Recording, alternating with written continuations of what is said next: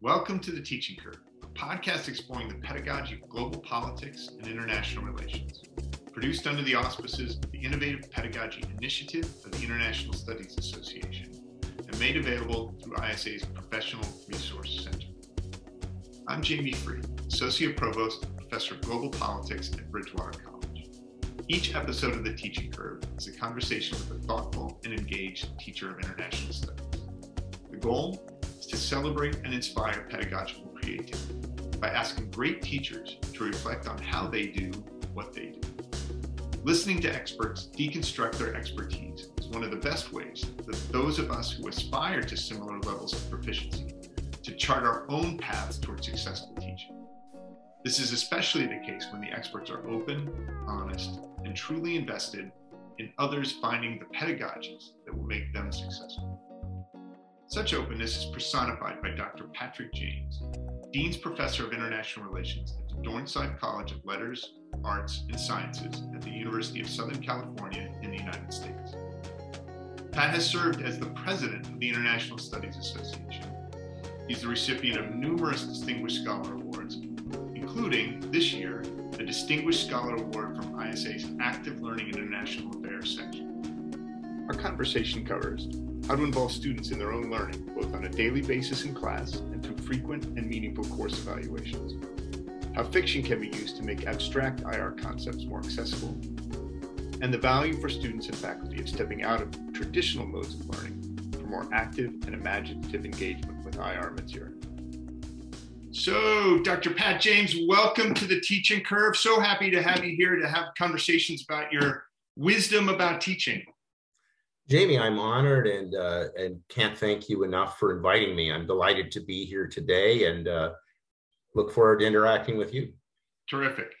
So the question we always start with, because we're trying to frame things for the audience, is to get a little bit of an idea of your institution and what your role is there. And the best way to do that, I find, is for you have you talk a little bit about who your students are.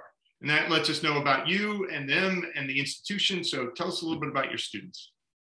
Sure. I've been at the University of Southern California for 17 years, fight on, and enjoyed every minute of it. The students are one of the best things about being here. And I mean that at all levels, from those who enter into the freshman year all the way through to PhDs. And I've been pretty active at both levels, undergraduate and graduate. The students I would describe as absolutely first-rate, motivated. I'm very proud also in particular of the way students at all levels have adapted to the challenges of the pandemic, which are hard enough for people who are already established in life. Students are bright, creative, and they react well to efforts on my part, partially successful, I hope, at least in innovative and active learning. They are very good at moving beyond the traditional model, where I'm very inspired by Carl Wyman's science education initiative. Briefly, in Wyman's world, we need to get away from a traditional standard lecture format and engage with students in a multiple number of formats, including ways where they initiate. So I'd sum up my students as bright and talented and motivated enough to be leaders.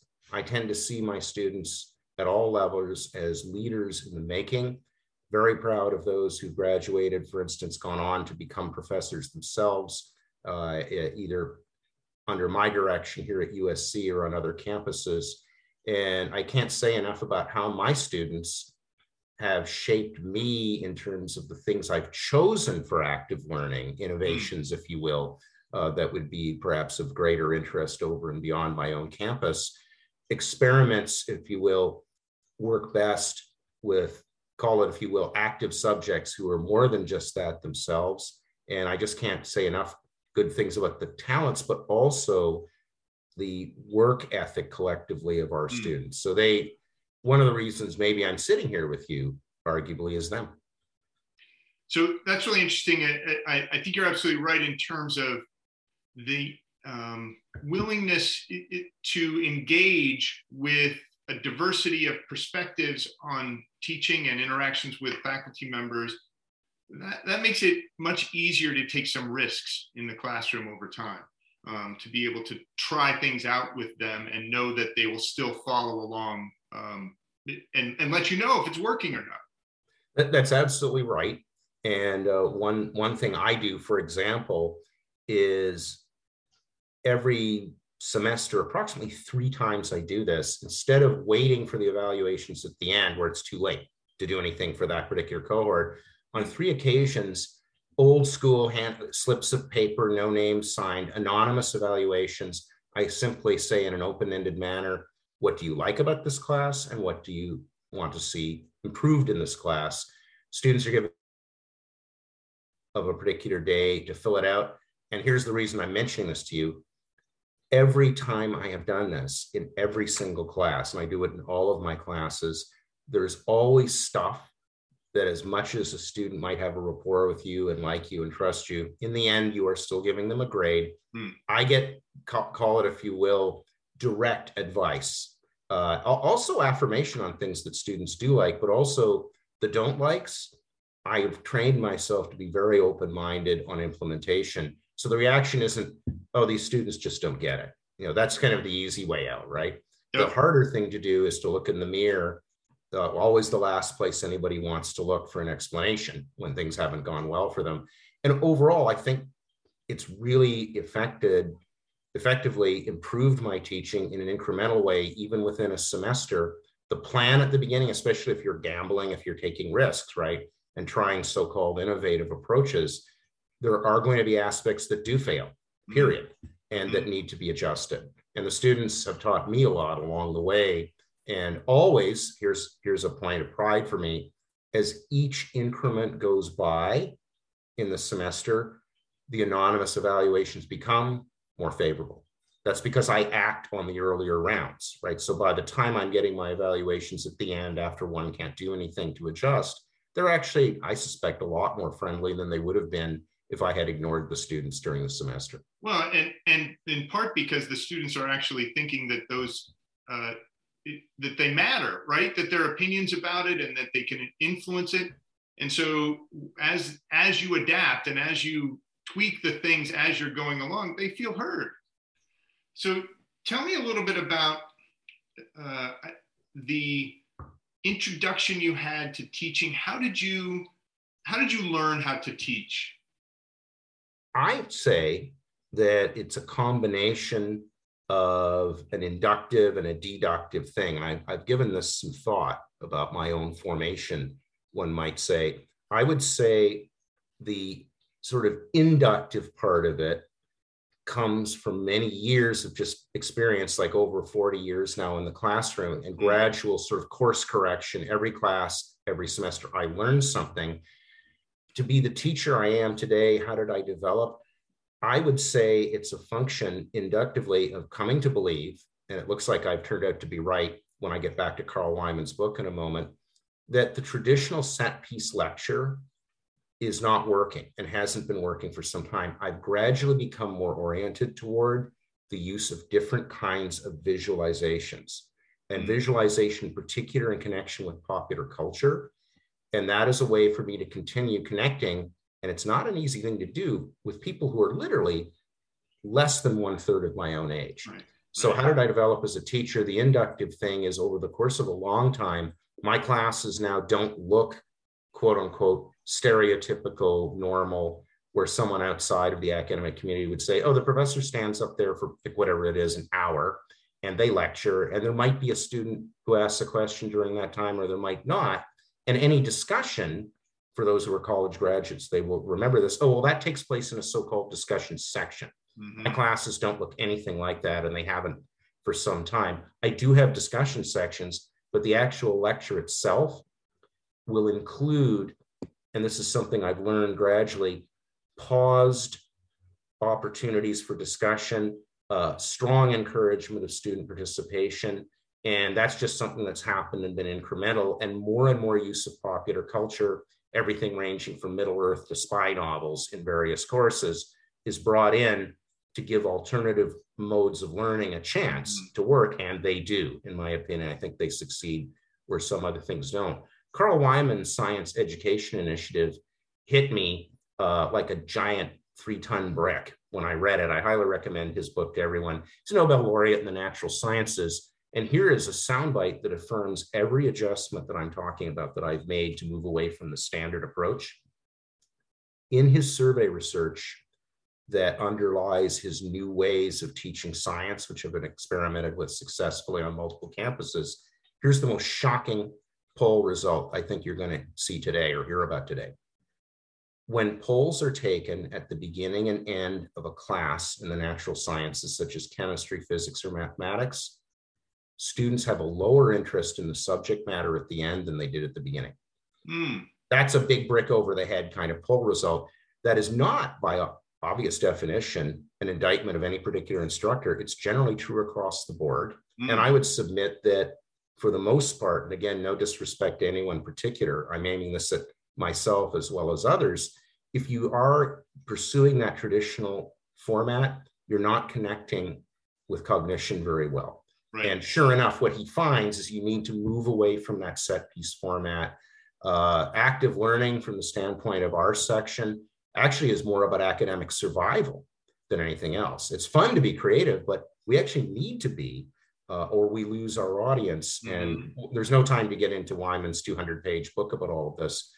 But suffice it to say, people communicating in fields like math or chemistry have even higher cognitive burdens on them, arguably, than we do when we talk about, Italian foreign policy, which somebody can kind of grasp, at least in an intuitive way. Whereas if it's something like quantum mechanics or quantum theory, pick whatever example you like, they've already got higher barriers to entry. Wyman, being a genius, a scientific genius and a Nobel laureate, took this in a very positive direction. I was already doing some of the things he was telling us to do. I learned that inductively, and I would submit his thesis has a lot of value outside the natural sciences. So I kind of got there inductively, and then I arrive at where I am, and I find out that Carl Wyman kind of told me to go there.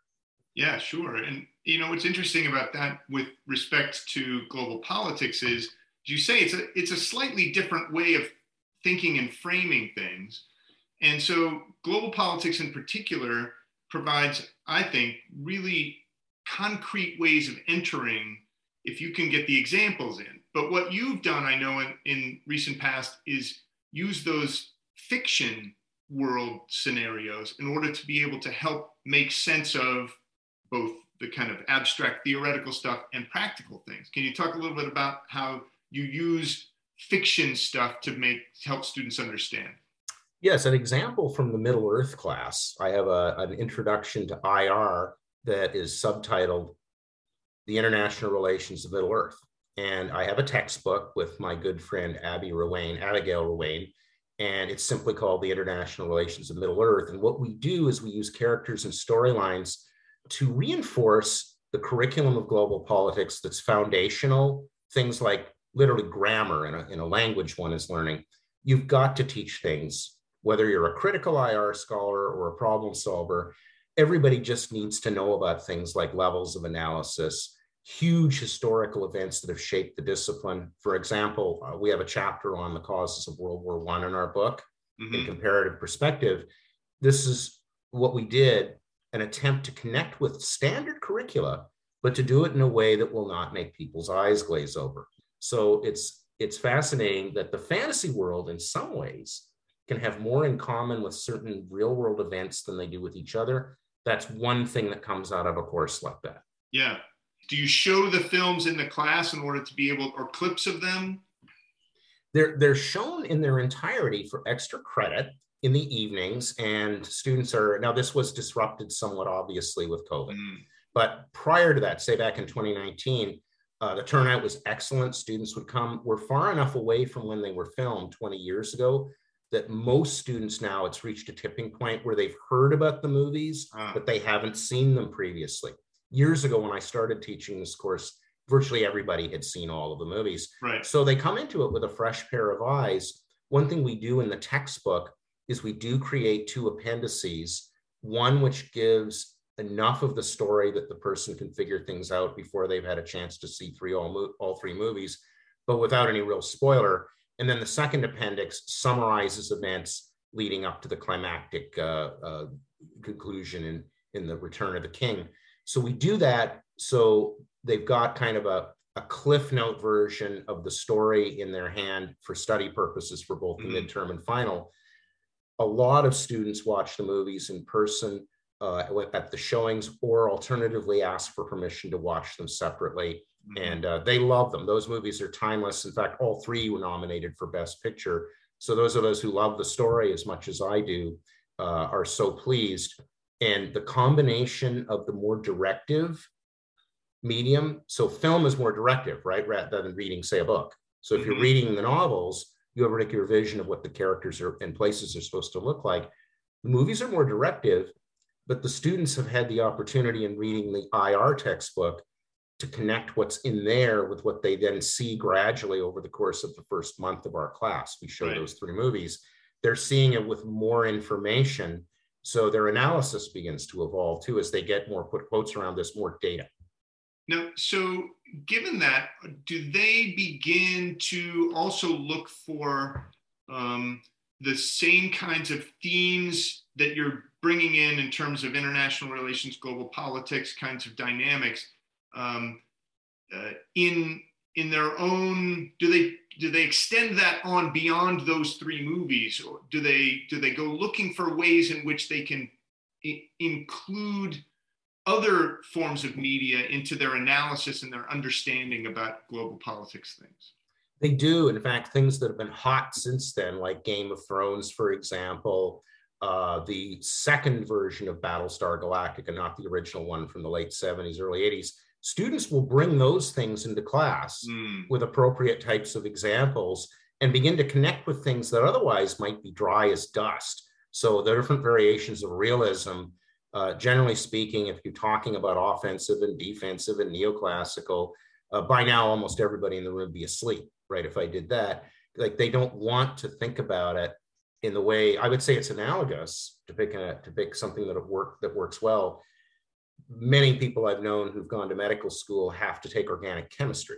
And it largely consists of grasping the nuances of carbon compounds. That's about as well as I could put it. That's just not exciting, but the person knows they have to do this to become a doctor. They must show competence in this area. In our context, they're not necessarily going to be using these kinds of comparisons that they make for a career objective. It's actually about pure learning at that point. So probably in the sciences, there are greater challenges once you break out of the box, if you will, and allow somebody to say how, for example, might Gandalf be like or not like Winston Churchill, right? That's just throw out one example from a character virtually everybody knows in the vernacular, and somebody that virtually everybody knows from world history, Winston Churchill. One advantage once you start doing that, well, then, somebody might put up their hand and say, let's talk about Tyrion Lannister. If there are some Game of Thrones fans out there, know who that is. And also antinomies, as in how are things different from each other, while they might superficially appear to be similar, in what really important ways are they different from each other? And that can help to nuance understanding of concepts, say, arcane things from foreign policy analysis, ethnic nationalism, migration studies, international security. I could pick other sections as well, that you can get that kind of thing going and use things that maybe a 20-year-old audience is more likely to have seen Game of Thrones before they come in the class, or pick something that's even newer and hot these days. I think once you've broken the rules, and I mean this in a good way by talking about Middle Earth in the textbook, they're comfortable bringing in their own stuff. Absolutely. And of course, what you're achieving is in those kind of hierarchies of learning processes, you're getting them to do analysis and to apply things. And it's not just they're getting the right answer and remembering it, but they're participating or learning to break things down in a way that gets them to be applying that curiosity in other contexts later on. It's absolutely true. And as a side point, because we've been talking mostly about Middle Earth, in the course that Yael Swerdlow and I developed, Yael deserves a shout out as the originator of the idea, teaching security and intelligence with a standard textbook by Lowenthal. People use this book pretty much conventionally, his intelligence book, but we teach it with 5 spy novels. And Yael and I use the spy novels in the same way The Lord of the Rings is used in the other class. And this one is also general ed.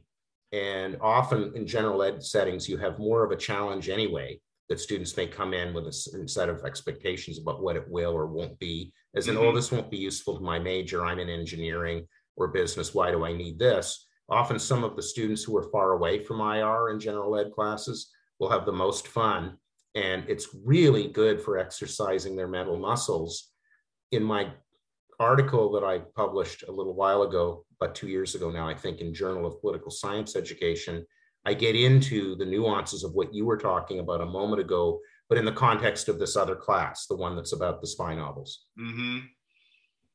Well, and of course, that's especially for general education students, right? That's what you're hoping that they get out of there, is some affinity for and confidence in applying ideas from the class to real world situations. They don't necessarily have to remember all the causes of World War I in order to be able to get that sense that they could dive into that complexity if they so choose later in life. That's absolutely right. And one other course I'll mention briefly, it takes a research project of mine. Recall when we talked about synergy, teaching and research informing each other. I am director of something called the Visual International Relations Project, which very briefly creates an archive where I'm literally drawing pictures of people's articles and books, sort of a visual abstract using a particular type of box and arrow diagram. The course I'm teaching right now, called Systemist International Relations, to your point a moment ago, students learn how to create these diagrams. They're relatively easy to learn the technique. Within 2 hours or so, they know how to draw one of these diagrams. They could actually draw a diagram of anything in their life, not just somebody's book or article from international relations. In one of my publications with Sarah Ganson, who's the associate director of the project, somebody who got really into it, a student on another campus, used our technique to draw his own resume or CV. He drew a picture of his own life and career. And that's going to be in a chapter in a book that Sarah and I have coming out. And we got his permission to actually include it. So students also, and this is a huge learning point, is that I'm walking out of this room. I had to take, say, organic chemistry to become a physician. Okay, when they're walking out of my room, there's nothing like that as a deliverable, right? It's not like I have to learn spy novel diplomacy, IR and Middle Earth, or how to draw pictures of people's books in order to get job X, but they might have a multiplicity of applications for these things if it's done the right way. Back again to your point about a hierarchy of learning, the usual sort of literature on that. I'm trying actually to get beyond those sort of basic lower level, all familiar with, the descriptive type of thing, and further into the creativity where they're taking the lead themselves. Pat, this has been fascinating, very interesting stuff that I'm sure there's light bulbs popping all over the world for the dozens of people who are actually watching this. But thank you very much for the time and for sharing that with us. I'm so thrilled that you're getting this award, because I for the Distinguished Scholar Award from ALIAS, because these clearly are things that make a difference and they inspire the creativity of other scholars. It's well deserved.